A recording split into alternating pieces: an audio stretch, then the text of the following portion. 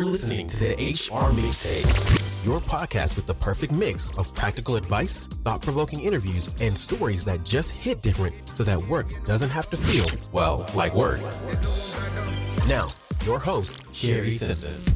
Joining me today is Tara Beaton, owner of her own consulting company.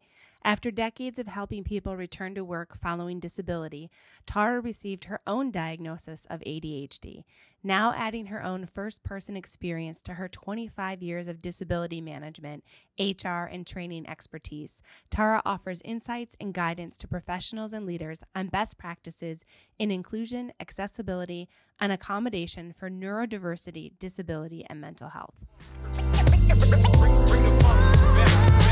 Tara, thank you so much for jumping on the podcast with me today. Well, you're very welcome. It's my pleasure to be here with you.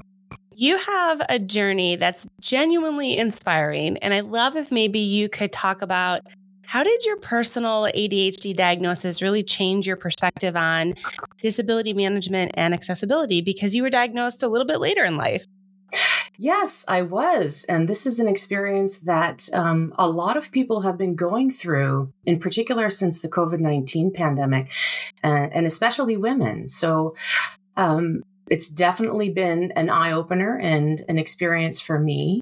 In terms of how it's changed my perspective on disability management, I want to say that generally speaking, there is no change. From my perspective, disability management is something that has always taken into account various types of so-called disability and diversity.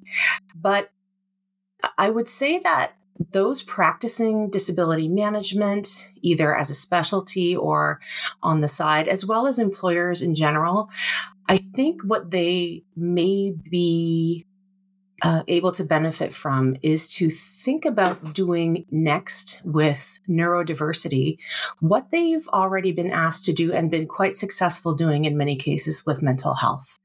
So traditionally, disability management has been very focused over the years in working with physical and sensory disabilities in the workplace. And there's been a wonderful progress in terms of learning more about mental health, mental illnesses, and accommodating psychologically in the workplace. And I think what we're just going to see now is a lot more attention being given to cognitive impairments, cognitive disability in the space of disability management, and just learning about how to understand what that experience is like for employees, and the fact that it is really just another way of being in the world. And I would say the same goes for accessibility as well. You've talked about ADHDers having superpowers, and I'd love if you could dive into how you've seen some of those superpowers really manifest in the workplace. Absolutely.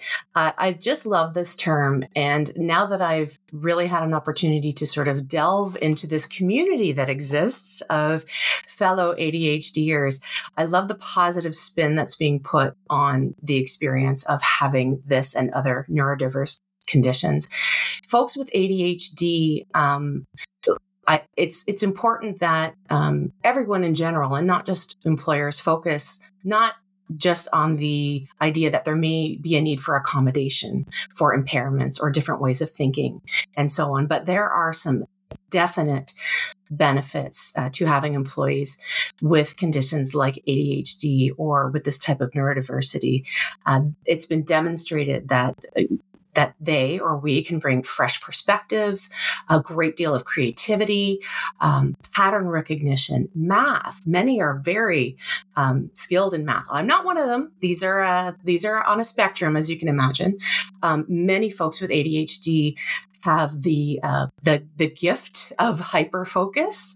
It doesn't always feel like a gift when you're hyperfocused on something that you don't necessarily want to be, but it can be absolutely fantastically beneficial in workplaces. Proactivity, certainly resilience, holistic thinking, lateral thinking, and so on. I did notice there was a recent article from Minnesota Neuropsychology as well on this, the superpower brought of divergent thinking and even intuition, and not in the sense of like the woo-woo aspect of intuition, but the ability to make connections and leaps that others don't. So this can be a really valuable trait that can be brought into the workplace. How have you seen HR professionals start to bridge that gap between, and I'm using air quotes here, traditional workplace norms and the need for more neurodiverse options or more options for neurodiverse individuals? I think the terms that you've used themselves are key. This idea of traditional and the norms. Traditional approaches to things can sometimes be tried and true, and sometimes they can be a little less useful as we progress over time. And norms are just that. Norms are the average way that folks look at things and have tended to be approached. And when we're talking about diversity, and certainly neurodiversity, we are talking about the opposite of that. We are no longer talking about the neurotypical. We're talking about the neurodivergent, which in and of itself means we're outside of the norm. So how can HR professionals bridge that gap? I would encourage them to be really critical. And by that, I don't mean to criticize. I mean to question everything. Why are things the way that they are? Why do we set up our recruitment, our selection, our promotions the way that we do? Who might not be included in the way that we have set this up? And what could be done to allow for greater neurodiversity while still getting the job done, and perhaps even better? What are some of the misconceptions you think exist out there around, those that are neurodiverse? We talked a little bit about the superpowers, but there's definitely some myths that are not positive. Maybe you can debunk some of those for us. Oh, I'd be happy to. I don't think anyone is more aware of these myths than people with ADHD themselves. One of them is that someone with ADHD is just hyperactive and can't settle down and may not be able to just sort of get down to business and focus, or may blurt something out and be an embarrassment. There's all of these sort of stereotypes that can come along with these conditions, and they're just not true. Are there certain aspects of neurodiversity that people have to contend with? Absolutely.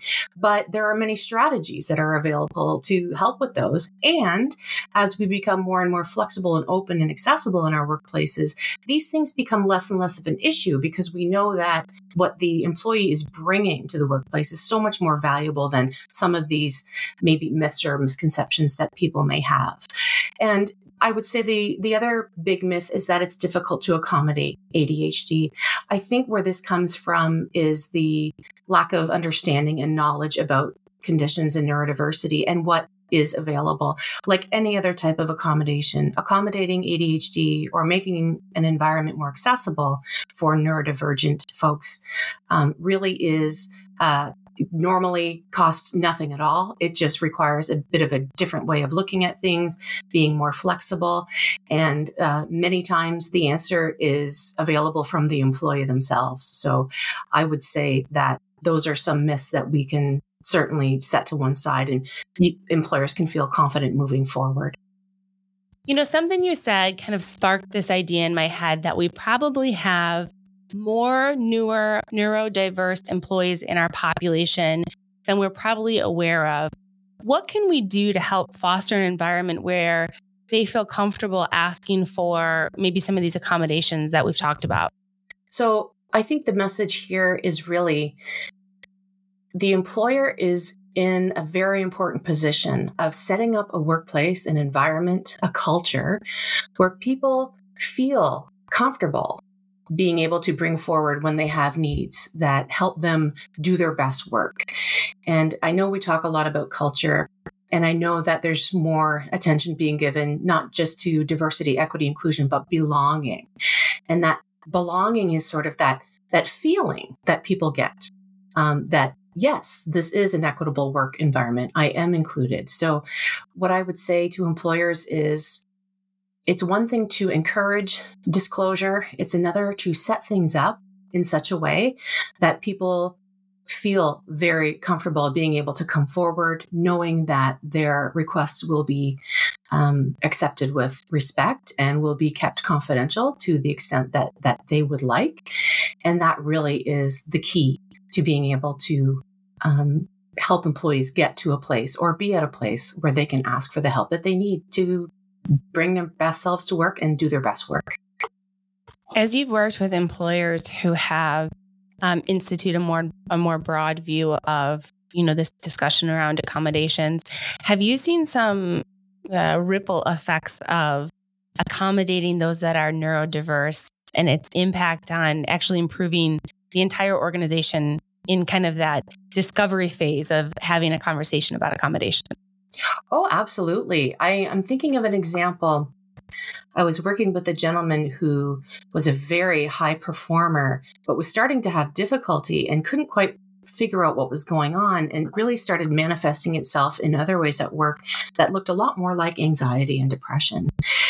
And sure enough, while he was getting support for his health and wellness, he was diagnosed with ADHD. So part of getting him back to work really involved identifying the barriers that were getting in the way for him and then addressing those. And in his case, the two biggest barriers were, number one, that the meetings that were being held were all verbal with no written follow-up. And number two, there was really not a lot of variety in his tasks. There might be over the long term. So for example, a variety of tasks over the course of a month. But in his particular situation, he needed more frequent variety in his work. And so as part of his return to work plan, we were able to incorporate those two things and actually build a routine that included that type of variety for him, as well as following up from verbal meetings with quick written snapshots that was able to help him with his recall and understanding of what was discussed and what was expected. This was so successful that these strategies were adopted on a broader level. And other employees as well were saying, you know what, this is extremely helpful. So it was not just an accommodation for one person, but it translated into a broader practice that is ultimately going to lead for greater accessibility for the entire organization.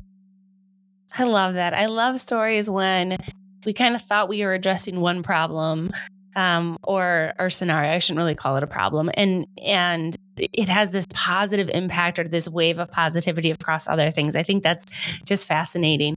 Absolutely. We call that the curb cut effect. Oh, I love that. Yes, because cutting curbs originally was brought in for accommodating, say, wheelchair users. But as you know, it can be very helpful for a lot of folks. For example, if you're pushing a stroller or things like that. So yes, those sort of unexpected add-on benefits that help everybody and not just the segment of population that it was intended to help.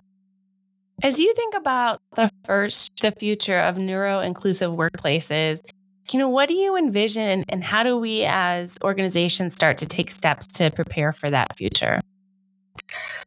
My vision of neuro-inclusive workplaces is one of full accessibility. This is a long road, but I think it's a road that we are ready and able to walk together. There really is a place for everyone, both in society and in the world of work. I think COVID-19 really taught us, especially the multitude of us who shifted from either working from home or managing people remotely. It taught us that we had been making a lot of assumptions about the way that work needed to be done. And I think we can continue to learn from that. People do want to work. It's fulfilling. It gives a sense of purpose and structure, routine, meaning, identity, etc. So having this vision of a more accessible and inclusive workplace will allow us to make space for everyone to be in our workplaces and also to really celebrate our differences.